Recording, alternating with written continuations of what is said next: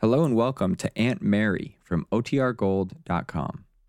This episode will begin after a brief message from our sponsors. Another day is here, and you're ready for it. What to wear? Check. Breakfast, lunch, and dinner? Check. Planning for what's next and how to save for it? That's where Bank of America can help. For your financial to-dos, Bank of America has experts ready to help get you closer to your goals. Get started at one of our local financial centers or 24/7 in our mobile banking app. Find a location near you at bankofamerica.com/talktous. What would you like the power to do? Mobile banking requires downloading the app and is only available for select devices. Message and data rates may apply. Bank of America N.A., member FDIC. When you need mealtime inspiration, it's worth shopping Kroger, where you'll find over 30,000 mouth-watering choices that excite your inner foodie. And no matter what tasty choice you make, you'll enjoy our everyday low prices, plus extra ways to save, like digital coupons worth over $600 each week. You can also save up to $1 off per gallon at the pump with fuel points. More savings and more inspiring flavors make shopping Kroger worth it every time. Kroger, fresh for everyone. Fuel restrictions apply. Now for our story. Although Dr. Martin Laraby was in his early 30s, he looked younger. He had, in fact, a disarmingly boyish quality. This, fortunately, was no disadvantage to him in his position as resident psychiatrist at the Huntsville Sanitarium. For Martin Laraby had the gift of arousing confidence, of evoking in people a desire to tell him their problems, their hopes and fears. And this was no accident. It was due to his training and to the fact that he genuinely liked people. He was interested in them and wanted to help them. And that was why he'd chosen to be a psychiatrist, a doctor for the mentally ill.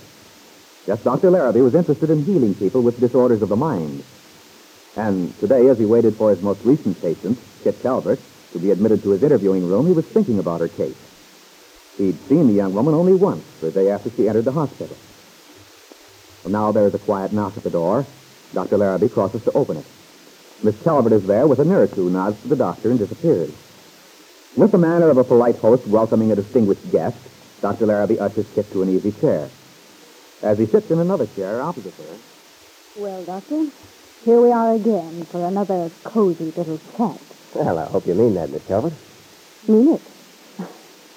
No, Doctor, I'm afraid I spoke in irony. Oh, I'm sorry. I always hope that my patients may find our interviews pleasant. Or at least not actually unpleasant. Oh, I'm not really complaining. So far, it's been neither one nor the other. I'm even rather curious about this whole thing. But I am a little disappointed. Disappointed? Yes. I always thought you psychiatrists had your patients lie down on the couch, close their eyes, and just start saying anything that came into their heads. Instead, you sit me down as if you were about to have tea. In other words, I'm hardly the popular conception of a psychiatrist you had in mind, huh? That's right. And you haven't even an accent. That sounds rather like an accusation. Well, the reason I have no accent, Miss Calvert, is simply that, I was born and raised right here in this state. I'm plain American. In fact, except that I'm somewhat older than you, we might even have gone to school at the same time. Oh, dear me, I should think you'd find that a disadvantage. No, on the contrary. It helps me to understand another person with a more or less similar background all the better. You're pretty sure of yourself, aren't you? Yes. An admirable quality, if well-founded. Well, aren't you going to ask me if I ever had an impulse to beat my nurse over the head with my shoe? No. Well, why not? Because, Miss Calvert, I'm quite sure if you'd wanted to, you would have. And very likely did. Oh. And supposing I did, is that a revealing fact? Yes, indeed. Well, I'd like to know what it reveals. Well, as an isolated fact, it might mean any number of things. In connection with other facts concerning your background, your environment, and your reactions to it, it could be a valuable clue. Clue to what, may I ask? Miss Calvert, you were brought here by your uncle yesterday. You'd been quite ill. You told me then that you were completely recovered, that it was absurd for you to be here at all. That's perfectly true. Well, now, the fact is, we in this hospital haven't the least desire to detain a patient who has no need of us. You see, well, there are so many people who have a genuine need to be helped.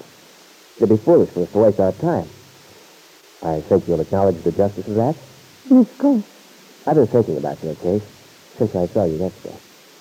And I've come to the conclusion that you may be correct. Is that so? Yes, indeed. So I have a suggestion to make. I hope it'll be satisfactory to you.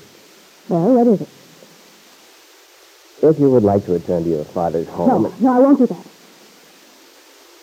You mean you'd rather remain here with us? Yes, anything. I'll do whatever you say, but I won't go back to Dad. And yet, you've given me the impression that you resented very much being asked to remain here. Well, maybe I did say something like that. It was silly of me. I like it here. It's peaceful and... No, I won't go back. But isn't that rather strange? Here you are, by your own admission, perfectly well, in no need of help, and yet you prefer to remain here, rather than return to your father's comfortable home. Well, maybe it does sound queer. I can't help it, but I won't go back to Dad's. I'd rather die. I'm afraid of him. Afraid of your father? But why? Surely you don't believe he might harm you. Well, that depends upon what you mean by harm. He's harmed me already. I wouldn't even put it past him to hurt me physically. You realize, Miss Talbot, that's a serious charge. Oh, I don't care if it is. It's true. Dad wouldn't stop at anything. He hates me. Your father hates you? Yes, he does. I'm sure of it. He always has. That's why he sent him away. Because he wanted me to suffer. Whom did your father send away, Miss Talbot? I don't know. I don't remember. Try to remember.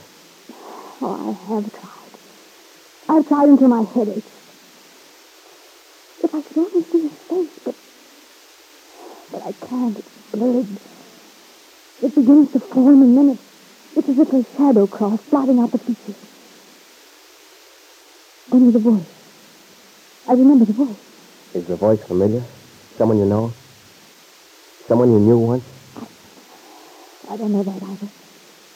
I hear it in my mind from far away, as if it was coming through a wall or from a dark place. But I don't know whose it was. I can't... Let me go back to my room. I can't talk anymore. I don't want to talk about it. Let me go, please. Of course, Miss Talbot. Suppose you go back to your room and rest a while. You're sleepy, aren't you?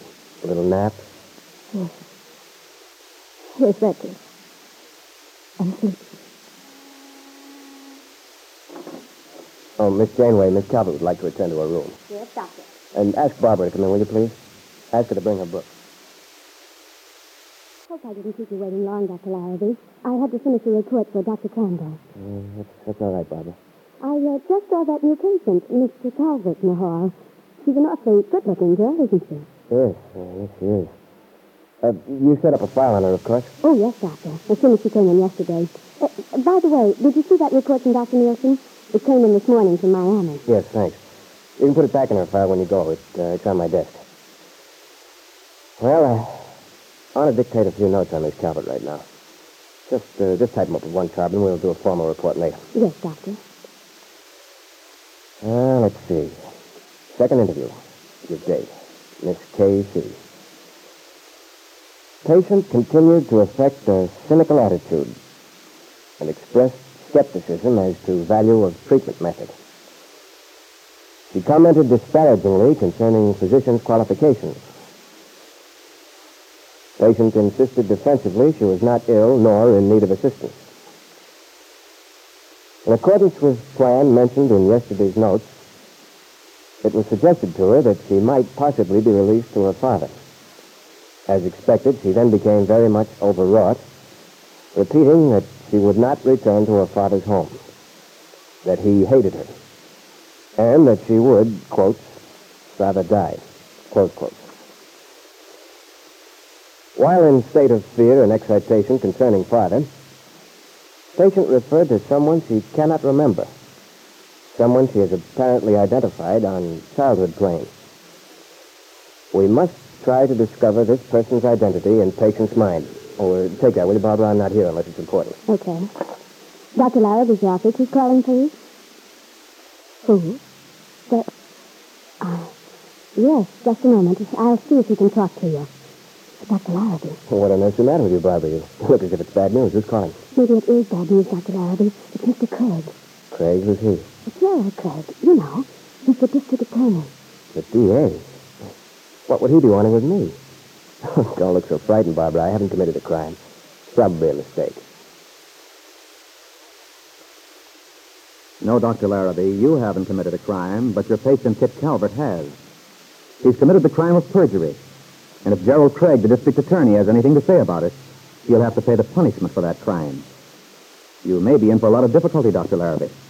You know how important it is for Kit Calvert to be free from threats and tensions beyond those you yourself are able to control in the course of treatment. But this is one threat you may not be able to control, one which may mean a threat to Kit's mental health for the rest of her life.